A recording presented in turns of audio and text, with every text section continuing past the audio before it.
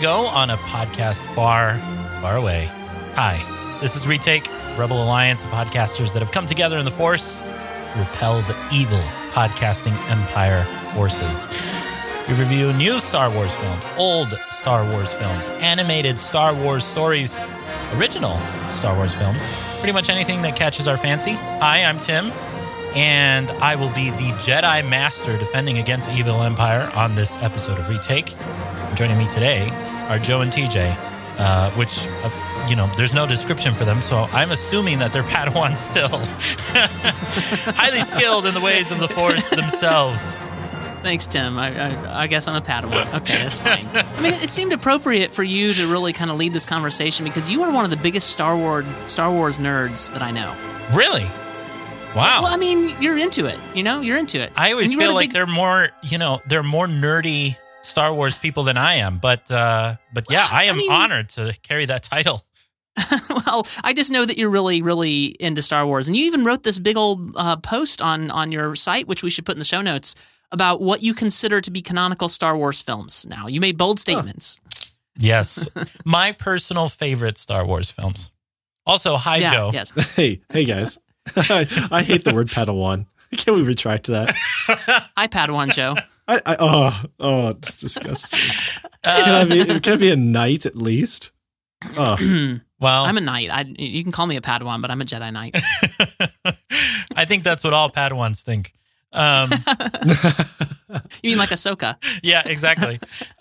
So today we're talking about Star Wars, the original Star Wars, which is Episode 4, later given Episode 4, A New Hope. And we're dedicating this show to really the only royalty that I've ever recognized, probably any of us have ever recognized, Carrie Fisher. Yes. After her passing. So we're really excited to be talking about this movie. So let me give you the stats as we usually do. Star Wars was released May 25th, 1977, much before I was ever born. I think it's safe to say it was before any of us were born. Oh, okay. The director and writer? That's before I was born. Oh, okay. The director and writer are George Lucas, surprisingly. I'm surprised I like this movie, and he both directed and wrote it. Yes. It had a production budget of $11 million, which sounds crazy now, and a worldwide gross of $775.3 million. And it stars Mark Hamill, Harrison Ford, Carrie Fisher, Peter Cushing, Alec Guinness, Anthony Daniels, Kenny Baker, Peter Mayhew, David Prowse, and of course, James Earl Jones, one of my favorites of all time. I just want to point out about the worldwide gross that this is the highest grossing Star Wars film of the original trilogy. Oh, wow. Okay. Yeah. Yeah. I mean, but do we have on hand the stats for like The Force Awakens just to compare? Oh, well, The Force Awakens blew it away. It is. I've got it right here. Where'd it go? Because I'd love to hear what their production budget was, and then their worldwide gross. Oh, the production budget. Sorry, I don't have that because I was just looking at a link that gives. Oh no, here it is. Production budget $306 million for The Force Awakens. So a little bit more. Here's what worldwide box office gross. Worldwide box office gross is $2 trillion. Wow. Wait, do I have that right? Wait, I got to find... Oh, hang on. I'm really bad with these numbers. Okay. 1,000, million, billion, trillion. Yeah, $2,058,662,225 is what The Force Awakens grossed worldwide. That's a little more than the last time I looked. I think we're done, guys. Good show, everyone. I'll say this again. I wonder why they're making more of these. I have no idea. I can't figure it out. Oh, man. Are we sure that it doesn't include like T-shirts, graphic T-shirts, and merchandise? I don't think so. That's not my understanding. That's amazing. That's just box office haul is the numbers that we're looking at. We can only hope that as they make more of these, Tim, because it's earning them so much money, that they'll continue to keep the caliber of the stories high as they have with the last two Star Wars films. That since Lucas has left, it's gotten better. Yeah. So this film was also the first of, again, the Star Wars films, and it was composed by John Williams, which has now he's gone on to compose every single Star Wars film. except for the spinoff, the first spinoff. And I don't think he'll score any of the spinoffs. No, I think he would have had he been younger, but at this point, I think he's just sticking to the episodes, which I think is good because, as we discussed on that other episode, it gave another composer room to play with Williams' themes, which was amazing. But I'm glad that Williams is doing these because he is the canonical Star Wars musician. Do you feel that he will go on to compose after Episode 9? Because I personally, I feel like Episode 9 might be his cutoff. Like he'll be done. He's very aged. I think he would like to retire someday. I mean, at least be retired for a few years, and catch up on some movies. See, I don't think he wants to retire. From what I understand, and I can understand, I don't plan to retire, but from doing whatever it is I'm doing when I'm 90. But there's got to be a cutoff point at 90, right? I mean, you'd retire at 90. Please say no. I'm not planning on it. I'll be doing something. I don't want to be one of those people that just does nothing and then dies. And John Williams certainly is not one of those people so far. So anyway, yeah, Tim, to your point, I think that Episode 9 will probably be. He will have scored 9 episodes of the Star Wars franchise, and he'll be happy to hand the reins over at that point, I would guess, but nobody said. And I know that he has said that he can't stand the thought of anybody else composing for Rey, for instance. Which movie are we talking about? Yeah. Well, I'm just glad that he didn't stop at, 6, because that would have been a shame. But anyway, all right. So again, we're talking about the first Star Wars film, A New Hope. Where do we want to start here? I think it's worth noting just like how huge this was to our childhood and how much it molded the film industry and really just influenced all of the entertainment we've had now for the last, how many years? 40 years? Wow. 77. I don't remember life before Star Wars because I didn't live before Star Wars. And I think that this epic is just really shaped our culture, mostly for the better. I think that it's really been positive in how we produce stories, tell stories. Certainly done a good thing for even written fiction. And it's odd. I didn't really grow up with Star Wars because most of my older cousins and my aunts and uncles and friends like that in our circles, they had grown up with Star Wars. They had enjoyed it for so long that by the time I was born, it was old hat. And so when I was a youngster, nobody cared to watch it because they had already seen it so many times. And so I would just see bits and pieces when I was 4, 5, 6, 7, 8, 9, and 10 in passing, like, hey, what's this on the TV here at the barbershop? Oh, it's Star Wars Episode 4. Oh, well, what are they doing? It looks like a boring office discussion between Nazis. Okay. And then I'd walk away from it, and I just really didn't get into it until the special edition came in 97. So I was blown away because that was the excuse to actually take the time to watch the trilogy. Yeah. Well, I mean, I can identify Joe. I think I'm the oldest of all of us on this podcast, but not by much for you, Joe. But I also was born after a time when Star Wars came into the world. But I got to watch it much more. I watched all 3 of the films as I was a child all the time at various times, although we had somehow Return of the Jedi on VHS, and I watched that one the most. The others we would rent occasionally. I don't know how that happened or why that was, but Star Wars has definitely always been a force in my life. As I watched it last night, I was realizing, they talk about the groundbreaking special effects and various things that Star Wars pioneered, and except for a few bits and bobs here and there, the film really does hold up. And I was watching, of course, the despecialized edition, which is sourced from as many places as they can to put together the original theatrical cut, but in HD. And so, it really does hold up well, particularly in HD. But all the effects, they've used the model effects shots to put the despecialized edition together, and it mostly works. So there are obviously some shots that, like when the lightsabers come on, they have to cut, and then they change out the lightsaber model, and they cut back, and there's little jumps in the cut there like that. But as a whole, I think the film really holds up, and it's a testament to the pioneering of the special effects as much as anything. And then, of course, there's the story, which holds up pretty well. It's not my favorite Star Wars film, but it's a good one.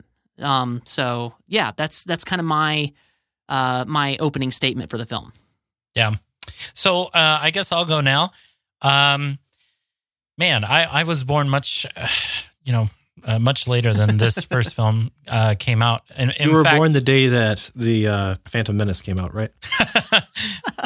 Well, not that recently, but I was born 9 years after Return of the Jedi was released. So I have the unique privilege of living in a world where the original trilogy was already complete by the time that I was born.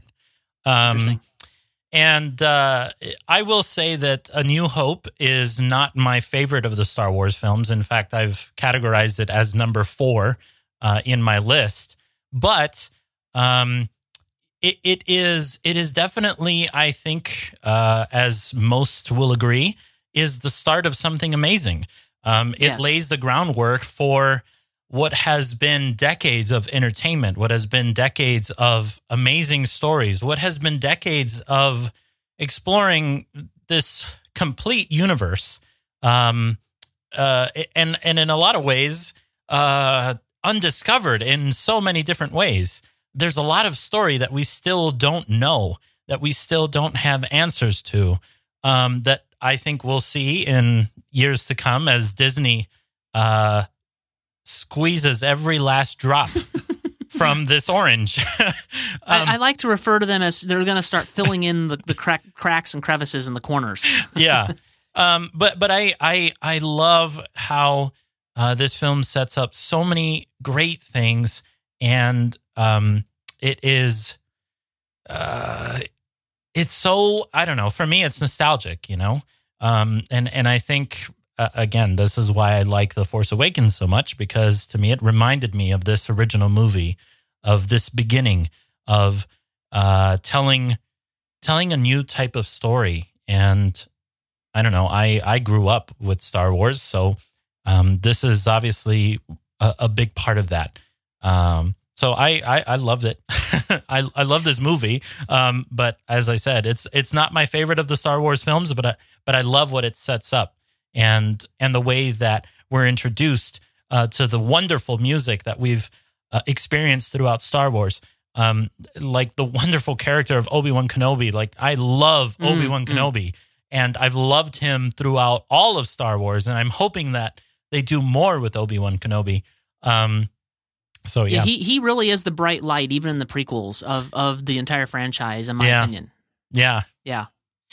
And I just want to say too, you keep comparing it to The Force Awakens, and I think it's good. You're right, The Force Awakens does bring that nostalgia, and that is one of the things I like about The Force Awakens. But having watched A New Hope last night, I just want to say that it put into stark contrast for me how the word I want to use, I didn't grow up using that word, and I probably shouldn't use it on the podcast. So I'll just say cow feces. It's cow feces. This idea that that The Force Awakens is just A New Hope reimagined or redone. It's not. It's not. I hate that. I hate it when people say that. And having watched A New Hope last night, it just puts that into such stark contrast that it is not. It calls back to it, and it reminds you of it, but it's not the same story, and it just bugs me. So anyway, I had that off my chest now. Right. I really think that The Force Awakens feels like it has been an epic way of refining what you can do with the expanded universe, because there is a lot of George Lucas like flavoring to this film. This is a younger George Lucas when he was still influenced by the American Graffiti, in some of his college days, experimenting with film techniques. He was copycatting a lot of his favorite films because he still had a little bit of that film student, like mindset in him. But at the same time, he was taking so many risks because I think that he understood he didn't have anything to lose in a manner of speaking financially. Like he didn't have a massive fortune, and he wasn't milking the cow for all it was worth. He was trying to create the cow and the farm and everything that comes with it. And it's interesting just how he approached it as a business, that he was interested in making the revenue off of merchandise. I'd really, honestly, I know that that's a genius stroke on his part as a businessman, but I still don't understand why he did it. Like, no one has, I'm sure that there's some interview somewhere where Lucas will explain why he was willing to take that risk, who advised him, to bank on toys and T-shirts and posters and music and the like. But I don't think that idea could have originated with him. Maybe it did. But when it comes to this movie, like the spirit of it all is that not only is it super creative and fun, but I just love it as a child when I was watching the film and I thought to myself, every little like detail has already been covered. Like it doesn't just feel like an old weathered universe. A lot of people love this film because it looks like it's always been here. It looks like it's thousands years old. That R2-D2 is a weathered, astro droid that has already seen a lot of action and he's experienced even in his simplistic behavior. But beyond that, it's not just like how well designed all the set pieces, the props and the miniatures are, but that everything feels like it has a back history that goes for thousands of years. Yeah. The way that, Darth Vader talks about the Sith, it makes some very interesting allusions that go, way back in time. And then Obi-Wan Kenobi talking about things when he was young and how he raised a man many, many, many years ago that was Luke's father. And it's just so immersive that as fans, over the years, we all noticed the aliens and the droids in the background and made up stories about them because the universe is just that rich for a film. This was really uncanny. This was not something that you would come across in the 70s. And it's still rather rare because, these days we still see a lot of movies and TV shows that want to make you convinced that this scene is happening in New York City on the street. But we all know that that's not New York City on the street. And there's nothing really all that convincing about the people walking around on the set that are in the background as extras. Not really. But for this, you really believe that's Owen Lars's house in the sand under the ground. What put it there? Why? Well, he is a moisture farmer. Duh. So those things are just so Does anyone actually impressive. know what that means? No, I don't. I was just thinking that. I still don't know what a moisture farmer is. How do you farm moisture?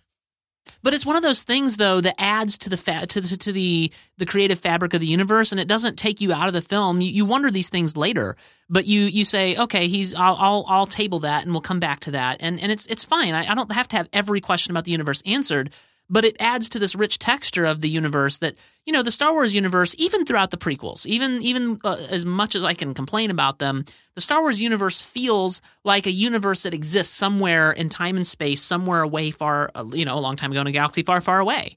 Mm-hmm. The universe has that feel to it, and it really is an incredible feat, particularly. And again, I was noticing this, having watched newer Star Wars films more recently and then going back to A New Hope, and noticing that, George Lucas largely pulled it off with that first film. He made us believe that we're in this big battle station, that we're on this planet Tatooine that has these weird suns, and he pulled it off. Yeah. Yeah, that's true. And I keep coming back to when it comes to A New Hope is the music, because I feel like the score for this film sells a lot of what's going on, a lot of the scenes, a lot of the feeling that you get on this in this universe. Yeah. It established it. And interestingly, it's amazing how, I'm kind of repeating myself here, but it's amazing how these themes that were created for this first film continue to ground you throughout the whole saga. Not only the three episodes of the original trilogy, but even throughout the prequels that, didn't feel like Star Wars, but their music felt like Star Wars, right? And now in the newer films, this music continues to ground you in this universe, and it makes you feel it welcomes you back, you know what I mean? Yeah. It welcomes you back, and it puts you in that emotional feeling of, oh, this is Star Wars. Well, even, when Michael Giacchino did Rogue One, you before you even see the Death Star, you hear that theme that John Williams did, that da da da da, and you hear it and you go, oh, we're about to see the Death Star. Yeah. Like you don't even think about it. It's just natural. You go, oh, we're about to see the Death Star. And it really, like, he established that 40 years ago. Yeah. And Michael Giacchino is still echoing it in Rogue One.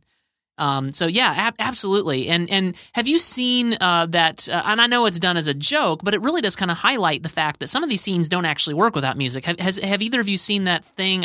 Was it College Humor? Somebody did a video where they took all the music out of the end sequence. I have seen it. It's A New hysterical. Hope. And it's like, it's so awkward and weird, and it doesn't work without that triumphant music. So you're absolutely right, Tim. I have not watched that, but I feel like I have to. Yeah, it's very awkward, and they've brought in some Foley when and done some dubbing and stuff, and so they've done it for humor. But it really does also just underscore how terrible that scene would be without John Williams' music. He really adds to the fabric of this universe and to the movie for sure. At some point, I want to talk about, too, how Rogue One has colored our perception, because that's really, I think, one of the motivations for us doing this episode is how Rogue One has colored our perspective now of A New Hope. Okay. Well, one thing that I wanted to address really quickly was the casting of this film, because I feel like this film would not work if these exact people would not have been casted. And the biggest example of this that I can think of off the top of my head is Han Solo. Like, Han Solo does not work if it is not Harrison Ford. And I agree. What's crazy about this is, like, there were multiple people who auditioned for this role, and yet it was Han Solo. It was Harrison Ford who got this part, and they're one and the same, Tim. Yeah, and it blew up his career. Like, after this, he was a star. Yeah. It's also really impressive to me how different he feels as Indiana Jones. He doesn't feel like the same person as a child. I don't think it really clicked until my dad pointed it out. Like, yeah, that's Harrison Ford. He's both guys. Yeah. Yeah, you're right. I mean, when I'm watching Indiana Jones, I know it in my head that it's Harrison Ford, but it doesn't say, like, nothing says Han Solo. So it is interesting. Like, he actually is a very good actor at times. And, sometimes we can all see movies where he's phoned it in. But back in those days, he was such a good actor, and he really brought to Han Solo something that, there's a reason why all the other casting choices, they kept going through people trying to cast. I don't know if you're familiar with the stories, but the story is that they kept trying to cast Han Solo, and George Lucas couldn't find the guy he wanted, and eventually, like, somehow or another, Harrison Ford had come in and was just doing some readings, so that the other characters would be acting off of something. And George Lucas said, "No, this is my Han Solo right here." That's the way I remember reading the story. Anyway, this was several years ago when I read about this, but that's the story, and just almost like, how different would the Star Wars universe be if they had not found Harrison Ford? Like, or for that matter, Carrie Fisher as Leia. Yeah. I don't think the character of Leia works if it's not Carrie Fisher playing her. Just because of what she brings to that role, her young, vibrant tenacity, and get this big furry walking carpet out of my way. Like, who else can do that? And you still like them. Yeah. Because when you think about it, like, I had this thought last night when I was watching. She's being kind of mean and not racist, I guess, but I guess specious?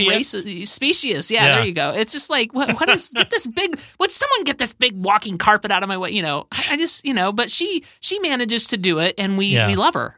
I love that quality of snarkiness about both A New Hope and the original Toy Story, that for whatever reason in the writing room, it seems like they just loved to create sarcasm and wry jokes and insults, and they threw them into both of those movies. And as those franchises both took off and became much more nostalgic and valuable and monumental to the audiences around the world, they've kind of whitewashed the characters a little bit. They've put smiling faces on them. They never do anything wrong. They're a little bit more like Disney princesses at Disney World. Like, they're just perfect little people. And I think that's in the long term kind of what Leia became by The Force Awakens.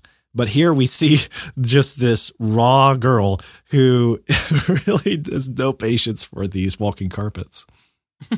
I think another great another great casting choice is James Earl Jones. I mean, they originally told David Prowse that he was not going to be the voice of Darth Vader.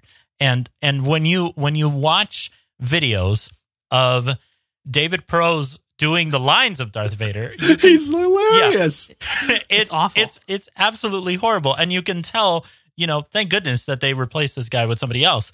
But obviously, it turned out to be James Earl Jones, which again has become an icon. And at the time, I think by the time that he did this movie, I want to say that he was already a successful theater star. Yeah. Yeah.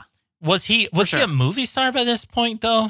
I don't think so. I don't know. I know he was a lot into theater at the time. This may have been, but I would be speaking out of turn if I said I knew, because I don't. So either way, his voice brings something to this character that is so amazing. But I will not take away credit from David Prowse, because I still feel that he is the best person to have ever walked in Darth Vader's suit.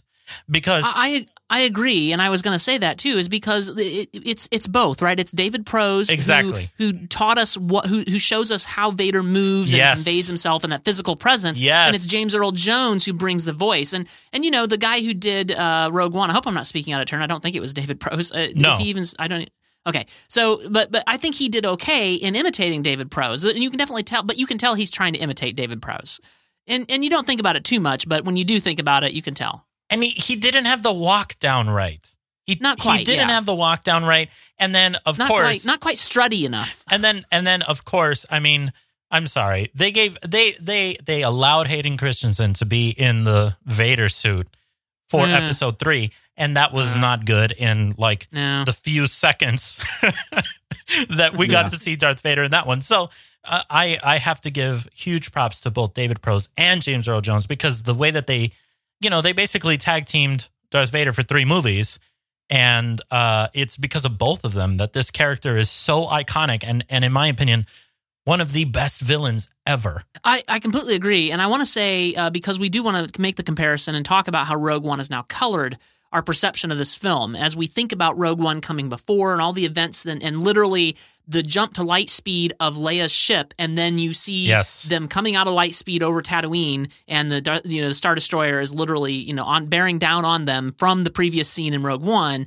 and so you had this incredible tense scene in Rogue One where you're literally cowering in your seat from the Sith Lord murdering everybody, and you're like, okay, how does that hold up going into A New Hope? And the only thing I could keep thinking when I was evaluating Rogue One afterwards was, well, there's that wimpy fight with Vader and Obi-Wan, and that really doesn't work very well. But then I watched this film again last night and like, oh wow, Vader comes, knocking down the door, and he's crushing people's windpipes and throwing them against the wall, and he's like, I bring me the passengers, I want them alive, and it's like he's very angry, and now we know why, and it really, at least that part of the transition works very, very well. Yeah, I mean, and obviously this is how they wrote Rogue One, right? Because you're supposed to feel like those events happened directly before this movie. And I can't wait to be able to buy Rogue One so that I can watch them kind of in succession, because I want to do that. I am feeling the need to watch Rogue One again really badly. But I totally agree with you. I think Rogue One did really good in establishing a little bit more power to Darth Vader that they originally had not given him, for example, in that original fight with Obi-Wan, right? Because, it's a very laid back fight. It's definitely not anything close to the fight that they have on Mustafar. And, it's so weird. And it's understandable, right? Because in this situation, both of these people are older. I mean, if Alec, if Obi-Wan Kenobi here is in his 70s or 60s or 70s, that would mean that Anakin was already in his 50s. Okay, so two things. I want to back up and say how old was Anakin and how old was Obi-Wan at the end of Revenge of the Sith? How old were they? Do we have those figures from Lucasfilm, or are we guessing, or do we know, or what's the story? My guess would be that Anakin at that point is about 30. And Obi-Wan would be 37, 39, around there. Because So let's just be generous and I would say that he's about 10 years older than Anakin. okay, so let's be generous and say that Obi-Wan's 40, Anakin's 30, and we know that it's 19 years later. Right. Does it really work? Is Obi-Wan a little too aged? And then secondly, like, how old is Yoda? So this is why I understand from a real world perspective why this happened. They didn't know what lightsabers were. They didn't know how these fights were going to work and how they're going to be choreographed. And Empire Strikes Back does a much better job at making lightsabers cool. But this one, it's like, they don't know what they're doing and all that. So in the real world, it makes sense. But story-wise, it's a little lame. It's just like, I don't care if it's been 19 years and they're older. Their fight should have been much closer to what it was on Mustafar. Yeah. I think that the production budget limits are really the problem there, because I'm sure that George wanted that to be whiz-bangery and to be pretty cool. But I just don't think that they had the availability for, the chops you need to sell an amazing lightsaber duel. And they didn't know I get it in the real world. Yeah, and I agree with that big time, because this is like 2017 commentary on this fight. But I know. I'm sure in 1977 they were like, oh, laser swords, that is amazing. Oh, I know that's the way it was. People have talked about that aspect of Star Wars, just this cool laser sword. Yeah. And then, like the whole scene with the trench run and the Death Star, like that was all very groundbreaking. And it's we have what we have today because of Star Wars. Without question, Star Wars gave us what we have today in terms of good effects and things. Yeah. Without question. Do we But in terms of the story in 2017, I feel like Rogue One really worked well to establish Vader as a really bad guy. And it worked well going into the next scene. That was my point. Yeah. Well, and I was about to ask, do we want to talk about the other elements that Rogue One contributed to this film? Because I think the big element for me, and for I think a lot of Star Wars fans, was the idea of, the Death Star was kind of an easy thing to destroy. And yet Rogue One adds so much context to A New Hope by explaining to us why the Death Star had this huge, huge flaw. Well, another thing that Rogue One does is it gives us more time to sink into the different factions that are warring with each other. Because in A New Hope, it's taken for granted that there are going to be other stories that flesh out the Rebel Alliance. So they don't do a lot to really explain the Rebel Alliance, to show off the leaders, to give them some personality. Right. So you feel really comfortable with the Rebel Alliance. No, you really just feel comfortable with Han Solo's posse and the Millennium Falcon, the droids, and Luke. Right. And it's because of that core group that you accept the Rebel Alliance. But then the Rebel Alliance doesn't do very well in the battle. So in the end, all you really care about is Luke and Han. And, well, yeah, of course all the Rebel Alliance should be celebrating them with medals at the end of the film. Are you kidding me? They saved the film. The Rebels had nothing to do with it. Well, 98% of the fighters were basically all destroyed and killed in the attack on the Death Star. I mean, basically it was Wedge and Luke that escaped, Yeah. So I definitely Wedge, right? appreciate the Rebel Alliance a heck of a lot more thanks to Rogue One. Yeah. Well, it added depth and nuance where, you definitely see from Luke's perspective, he's idolized this Rebel Alliance and he's going to join it and he's going to join the good fight. But we see a lot more nuance because of Rogue One in the Rebel Alliance, and there's a lot more going on here. And you're definitely right, Tim, too, about I've always in the back of my head, and I think I may have even mentioned this the last time I talked about this film on a podcast. The ease of the way that the Death Star was destroyed. I don't care if it was, they're just little ships and the Empire didn't expect them to be little ships. Yeah. And, well, it didn't make a whole lot of sense until you get Rogue One in the mix and you're like, oh, that's always the way it was meant to be. A weakness was built into the Death Star because of sympathizers with the Rebel Alliance. And I mean, and that is the amazingness of now Disney controlling Lucasfilm. They can go back and create whole movies to repair plot holes. I mean, that's pretty awesome. Stuff that George Lucas didn't care. George Lucas made more plot holes. Exactly. Yeah. So I just think, it's awesome that now we have a whole movie that is dedicated to explaining this, again, in my opinion, a huge plot hole in A New Hope. Yeah. Agreed. The other thing that Rogue One does is it gives us a much better sense who Tarkin is and how what's the word I'm looking for? Evil is akin to the word I'm looking for, but just menacing. Like he has. He takes glee, like, and then you look at him in that scene with Princess Leia in A New Hope after you see him in Rogue One, and it just enhances the entire, I grow tired of asking, so it'll be the last time. And now having seen Rogue One, he's a mover and a shaker in the evil way. Yeah. Like he's going to get it done. And then him destroying a planet, it just adds so much more menace to him as a character. Well, he was already menacing, right? He was already, and it's almost sad to me in a way that they killed him in the first movie, because what a great villain he was. Yeah. And if you want even more context on Tarkin, again, I would recommend the Clone Wars. I've been talking about the Clone Wars. Yeah. Trying to get there.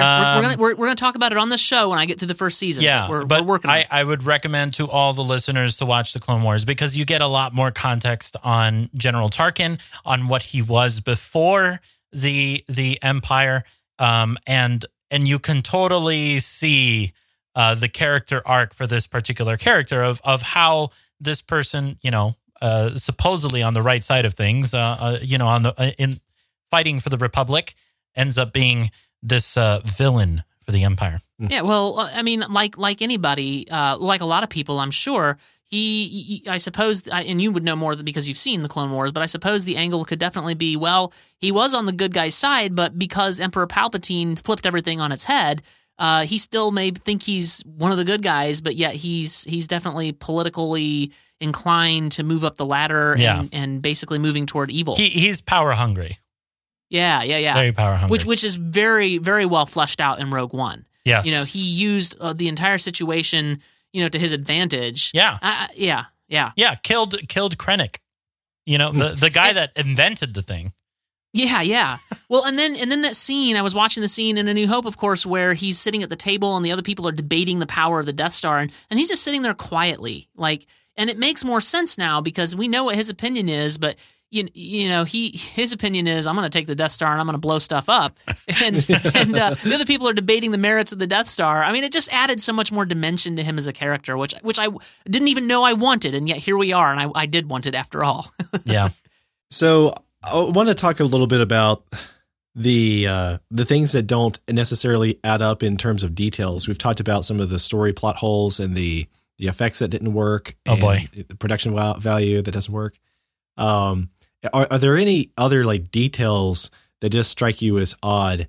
Maybe we want to talk about these special effects that were added after the original, or maybe there was something even in the original that just doesn't work to you even today. Maybe something that's starting to feel dated. I want to throw out one example. One example is Luke's lightsaber. It appears white when it is on, when he's swinging around. And then you would think to yourself, okay, that's probably because this is a really old film and this is the first lightsaber you ever get. And the visual artists just didn't know what to do with it.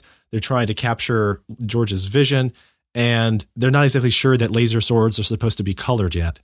But then you see Vader's and it's red, and even Obi-Wan's is clearly blue. Yeah. So why isn't Luke's blue as well? And I mean, even in the specialized editions, in every specialized edition, they haven't gone back and fixed that. Yep. It's still white. That is a no-brainer. Of all the things you would touch up, why wouldn't you make the blade that's blue in The Empire Strikes Back blue in this film? I don't know. I just don't get it. That bugs me. I think your criticism has some merit in that it's blue in The Empire Strikes Back. But one way to explain it, if they hadn't done that in Empire Strikes Back, is that every lightsaber has a slightly different hue. And of course we know, because we're nerds, that those are from kyber crystals, being all of them different, and da-da-da-da-da. And then, if a Sith has a lightsaber, the kyber crystals bleed and blah, blah, blah. So, but every lightsaber can be slightly different color. And you remember, of course, the one that he constructed from in Return of the Jedi, which those scenes got cut, but we know that he constructed the lightsaber, and I assume he used some kyber crystals that he knew where they were. I don't know. But it was green and not blue. So lightsabers are varying colors. We've had purple, we've had white, Yeah, but I still don't buy that, because that lightsaber is Anakin's. Yeah. And Anakin's lightsaber was blue. Okay. But that seems like a minor nitpick. Well, I mean, That's all I'm saying. We're trying to nitpick here now. So okay. yeah, Well, I I have think a things. little bit. I have criticisms that aren't nitpicks. I hold your criticisms as valid, Joe. Okay, cool. What about blood spilled by a lightsaber? That's pretty high on the list. Yeah, you'd think it'd cauterize the wound, but maybe not. Okay. Some of my criticism, in fact, I would say all of my criticism for this film really revolves around pacing. It's a little uneven, and some of the cuts really don't work. Particularly when we're trying to move into the third act, it really feels clunky. And it has like 4 or 5 cuts of the Millennium Falcon flying into Yavin 4.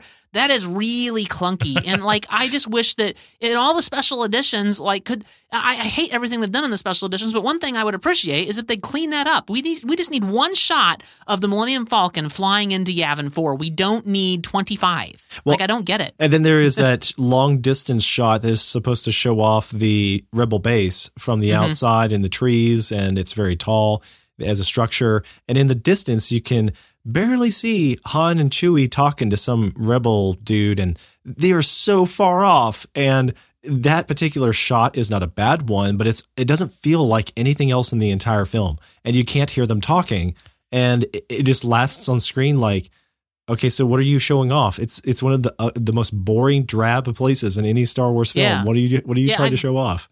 I think I know the shot you're talking about, and it's not long after the sequence of the Millennium Falcon flying in, right? And like all that entire sequence moving into the third act, it's just like cut.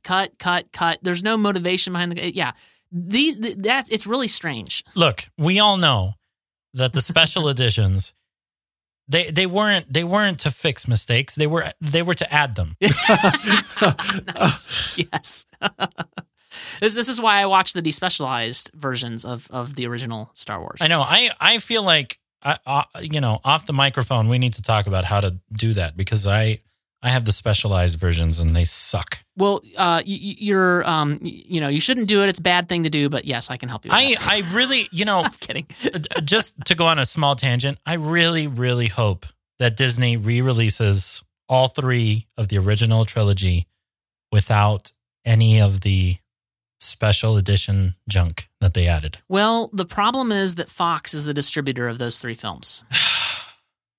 That's the problem. They would have to come to some sort of arrangement or agreement or something, and they're competing studios. Do you think that's going to happen? Not ever. I hate how money is involved with all of this, of course. I know. All right. So is there anything else that anybody wants to say about this film before we wrap things up? Well, Tim, did you have any criticisms of this film? Because I know it's your 4th favorite of, you have Empire Strikes Back, Force Awakens, Rogue One, and then A New Hope. So it's down below those on your list. I think for me, the main criticism that I have, and I don't have more detailed criticisms, but I would say that my main criticism about A New Hope is that you can tell that it is the first film. It is still trying to find its voice. It's still kind of rocky. It doesn't have, all of the things nailed down. Like, for example, I think at this point, George didn't know that he was going to make Luke and Leia family. Maybe not. He says he did, but probably not. I don't think he had come to that realization yet. I think some of the story that Obi-Wan Kenobi gives Luke about his dad, and then tells him that, he was killed by Darth Vader. I think, again, that's another story item that feels like he didn't know where he was going to take that. I'm going to have to disagree with you because I was watching it again last night. I know I'm in the minority on this opinion because many people hold this opinion that you do, Tim, and it's a valid one. But I'm watching Obi-Wan, and there's some looks that he gives and some hesitation that I think he's crafting a story to tell Luke as he goes. And I think to me, I think it's obvious that he's doing that. Like, he's not, to me, it's clear that he's giving Luke the facts that are not technically lies, but that don't tell the whole story. Right. That's what's clear to me. Even with, I suppose if we didn't have the films following up on it, you wouldn't be looking for it. But it works for me. It works for me. Well, I'm the thing that I'm saying is, I feel like, and this is no fault of its own, but A New Hope was made thinking that there wasn't going to be movies after this. It was made as a single film, and it then was made into a trilogy. And you see some of those things that to me are apparent. So that's why I feel like, Empire Strikes Back is so much more fleshed out, because now there's direction. Now there's, there's somewhere to go. There's a story to be told here. Whereas A New Hope still feels like we're still trying to figure out what that is. Yeah, because one of the reasons that this is one of my top 2 favorite Star Wars films is that it wants to be an adventure, but it also wants to be a comedy, and it also wants to be an epic. And the other Star Wars films don't settle on that particular combination of genres. I disagree. Empire Strikes Back hits all of those notes and does it far better. It hits comedy, drama, and what was the 3 you said? Comedy, adventure, and epic. Yeah, and it hits all 3 of those and does it much better than A New Hope. See, I definitely know that some of the performance is better and the jokes, the best jokes, are from Empire. But I think of Empire as much more of like a little bit of a drama and a little bit of a melodrama and even like a dark drama.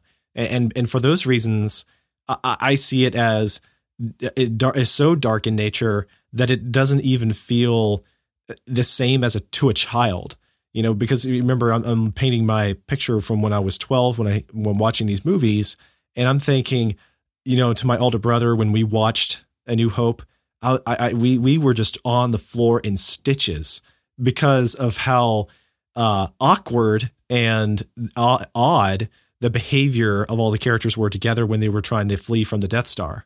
So it was that long segment of trash compactors, all of them nearly dying, 3PO really believing that they were dying. Curse my metal body, I wasn't fast enough. What's the likelihood that Han Solo winds up dying in a trash compactor with the Princess of Alderaan? Like the possibility of that is still even bizarre. Like this, what is the chances here? And it was just so funny. So then, like the next weekend or something, we watched The Empire Strikes Back, and it certainly sends chills up and down my spine. It's thought-provoking. It's intriguing. There's all these secrets, not just Vader secrets, but also Yoda secrets. Like why was Yoda intentionally tricking, Luke? And we're dwelling on Luke's flaws in the movie. Like his friends are even criticizing him, his mentors, and then you get to Cloud City, and who's this Lando guy? Is he a creep, or is he a really good guy, or is he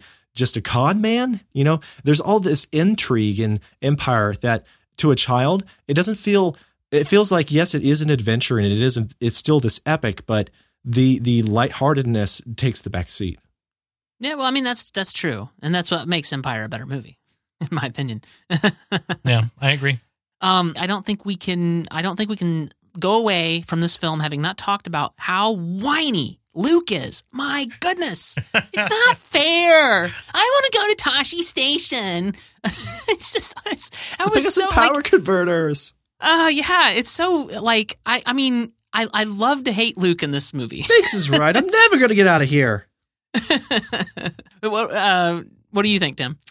I don't know. I don't that's not one of the things that bothers me about this movie. I didn't say it bothered me. I just said it's a thing. Yeah, I mean, it's like it's so different from Luke that we get in the later movies. Right. Well, and I find that enjoyable, because I think you do see a really good character arc for Luke that for sure. that he is able to because in A New Hope he just wants to get out of Tatooine. Like it's for him, it's not about the fact that the Empire is this terrible Nazi organization. It's not about that. He just wants to leave Tatooine, and I think that by the end of this trilogy, he understands the gigantic proportions of everything. Well, the episodes 4, 5, and 6 are really kind of, in a way, a coming of age story for Luke Skywalker. Yeah, like he goes from this whiny kid who wants to get off this desert forsaken backwater planet to then he's trying to live up to his mentors, and then in the end he has to decide: is he going to be seduced by the dark side like his father, or will he be a Jedi also like his father? And and it's kind of a growing up story for him, and so there's that there's that aspect of the trilogy that really works well too. Yeah, I think the only other thing that I will say is that this film, what it sparked in me was this interest, this I would call it borderline obsession with who are the Jedi, what were the Jedi, and I don't think you want that question to be answered, Tim. and I really do hope that we get a live action film that has a ton of Jedi in it, and it's awesome. I really we want haven't that. had that yet. Yes, we have not had that yet, but I really hope that we get it. I really do. Well, it's going to be hard. It would have to be set before the events of episode 1 at this point, because we already know the Jedi are lame by episode 1. I'm still rooting for the idea of a young Obi-Wan Kenobi film that happens post the Revenge of the Sith. And it shows him trying to take care of some business, That is the other thing I was thinking about watching A New Hope is, previously I thought, well, it's so weird that Obi-Wan just, he goes off and lives the rest of his life on Tatooine after Revenge of the Sith. And then watching this, I'm like, no, he's totally been doing stuff. He's totally been places that we, and I know you've said, Tim, that he is, in the Clone Wars, which I haven't gotten to yet. But my thought after watching New Hope is, no, he hasn't been on this planet for 20 years. Give me a break. Yeah, I mean, Ewan McGregor has publicly said that he is so down for a trilogy on just Obi-Wan Kenobi. And I am so down with that too. Oh, I could dig it. I could dig it. Yes, I would. I mean, take my money. Take my money now. The other thing about it is that when it comes right down to it, we don't understand why old Obi-Wan would, let him, forfeit his life. That was something that bothered me. It's like, okay, he sees Luke, he lifts up his sword, and Vader's like, I'm going in for the kill, and then he disappears. Why? We've never seen a Jedi just sacrifice themselves. We take it on faith that there is a significant influence on Luke's progression using the Force because Obi-Wan is on the other side influencing the Force in his favor. But why? I mean, why was that the right call? Why would that be the right solution? When Obi-Wan Kenobi at this point in time knows, hey, I whooped this kid, Darth Vader, a long time ago. And frankly, I've got some pretty good Jedi skills, and I should be teaching Luke. And who knows if Yoda will be good for him as a teacher. Yoda will probably just, wave his stick around and complain about youngsters these days and then crawl back into his hobbit hole. So why would Obi-Wan put it off? I think that this is one of those things that the expanded universe that we've come to appreciate, that's what it reveals, right? Yeah, I want a Rogue One level movie about Obi-Wan Kenobi to explain that to me. I don't want an animated cartoon. I want 3 of them. Yeah, exactly. I want a live action movie about Obi-Wan because I totally agree with you. I think knowing what we know about Obi-Wan, with the additional stuff like the prequels, and also what I have seen him in the Clone Wars animated series, this is not a man that sacrifices himself quite in the way that he did in A New Hope. Those two characters don't seem to be the same one necessarily. And there's not much I can say about that except for, let's get a prequel series to close this plot hole by George. Well, I will tell you, one of the things that the Clone Wars has answered for me is how in the world, having watched the prequels, does Obi-Wan not remember who 3PO and R2-D2 are? Well, in the Clone Wars, basically in the first season, already answered that for me. Obi-Wan doesn't put any stock in droids at all. He's like, oh, Anakin, you still have a droid that you've had around forever and you haven't wiped its memory?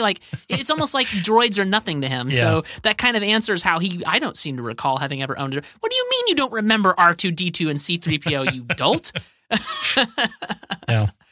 Yeah. All right. So anything else before we give our final ratings? I think that's it for me. Yeah, I'm set. All right. So who wants to go first? Give your rating. I will. I love this film. I already said that this is one of my favorite films of the Star Wars franchise. I love young Leia. I love young Han. I love young Luke. I love how they are riffing off of each other. They are so fun together. They seem like real people for that reason. The film doesn't need to put them up on a pedestal not at this stage. They don't need to be made of marble. They don't need to be great paragons of heroism. And that's good. It adds a lot of personality to the Rebel Alliance, which, in contrast to the Empire, they really need, so that you love them that much more. And then the fanfares, oh man, the music's so enriching. I can't get enough of it. And I feel even more comfortable revisiting this film with the kids at an early age because I think it's easier to digest. Like, the dialogue is simpler and the fun of the film is simpler. It's not as complicated and angsty as it is in Empire or even Return of the Jedi or The Force Awakens. My 7-year-old can really handle it. So I love it. I give it 2 thumbs up. I've given it essentially 5 stars in the past. I wrote a written review about it. It's still available online. And I'll never stop watching it. It's just so great. Yeah, I will. I'm going to make a heretical comparison to some, but so to me, A New Hope is sort of like Star Trek: The Original Series. Listen, bear with me, hear me out. In that it is not the best in the series, but it sets the tone and it starts something good. It lays the foundation for greatness to come, and it's great in its own right. So in that way, I think the comparison is apt as a Trekkie, but also as someone who loves Star Wars. So A New Hope has a special place in my heart because it was the first, and it started this journey with this galaxy far, far away that was a long time ago. And you know what? Having watched it again, it does it really well. Especially for a 1977 film, it just sort of blows you away what they were able to do, what George Lucas was able to accomplish with A New Hope. It really is a great film, and I would give it, I don't remember what I've given it in the past. I think something like 4 out of 5 stars, but it's immaterial. You need to watch this film. It's part of pop culture. It's part of at this point, it's part of our culture that you need to be aware of and watch, if nothing else. But it's an enjoyable part of our culture, and it's great. Oh, man. I think people are not going to like me after this episode. Oh, no. So I give Star Wars A New Hope 3.5 stars. And the reason why I would give A New Hope 3.5 stars is because while this is a great film, and I agree with a lot of what TJ and Joe are saying, I think it does set up greatness. However, for reasons that we've talked about in this film, I feel that it does feel confused in the grander scheme of things, in the grander story. There are a lot of things that feel... again, like it's, still finding its feet. So I would give it 3.5 stars. I do agree, though, that this is a must-watch film. If you've never watched A New Hope, there are so many jokes that you don't understand. Our culture is infused with Star Wars. So I think it would be a huge mistake not to watch this film. So yeah, that's my rating. All right. So. Where can people find you, Joe, on the internet if they want to continue to talk to you about this film? Yeah, I'd like to talk about episode 8 and 9, especially. I am on Twitter. You can find me there. I am JCS Darnell. All right. And what about you, TJ? So I am TJ Draper Pro on Twitter. I do enjoy talking about Star Wars. I really love it, and I would love to continue talking with you about it. All right. And I am Smith Timmy Tim on Twitter. And I love talking about Star Wars anytime, all time. Tim, I just want to say it has been great to have all 3 of us from the Retake podcast on a show together for the first time, 19 episodes in. Can you? I don't know how that happened. Finally, we did it. Finally. Let's not wait for another 19 episodes before we get together again. Let's not. Yeah. All right, so you can find the show notes for this episode at nightowl.fm/retake/19, and you will find all the links and things that we talked about throughout this show. Thank you so much for taking this galactic journey with us, and we hope to see you next time. Cheers. Ta-ta.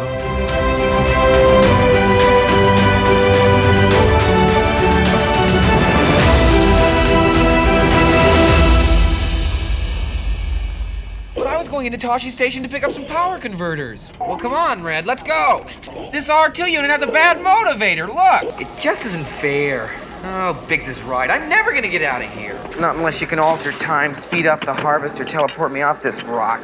Wait a minute, where'd she go? Bring her back. Play back the entire message. But it's a whole nother year. Where are you going? Looks like I'm going nowhere. 10,000? I'd almost buy our own ship for that. You bet I could. I'm not such a bad pilot myself. We don't have to sit here and listen.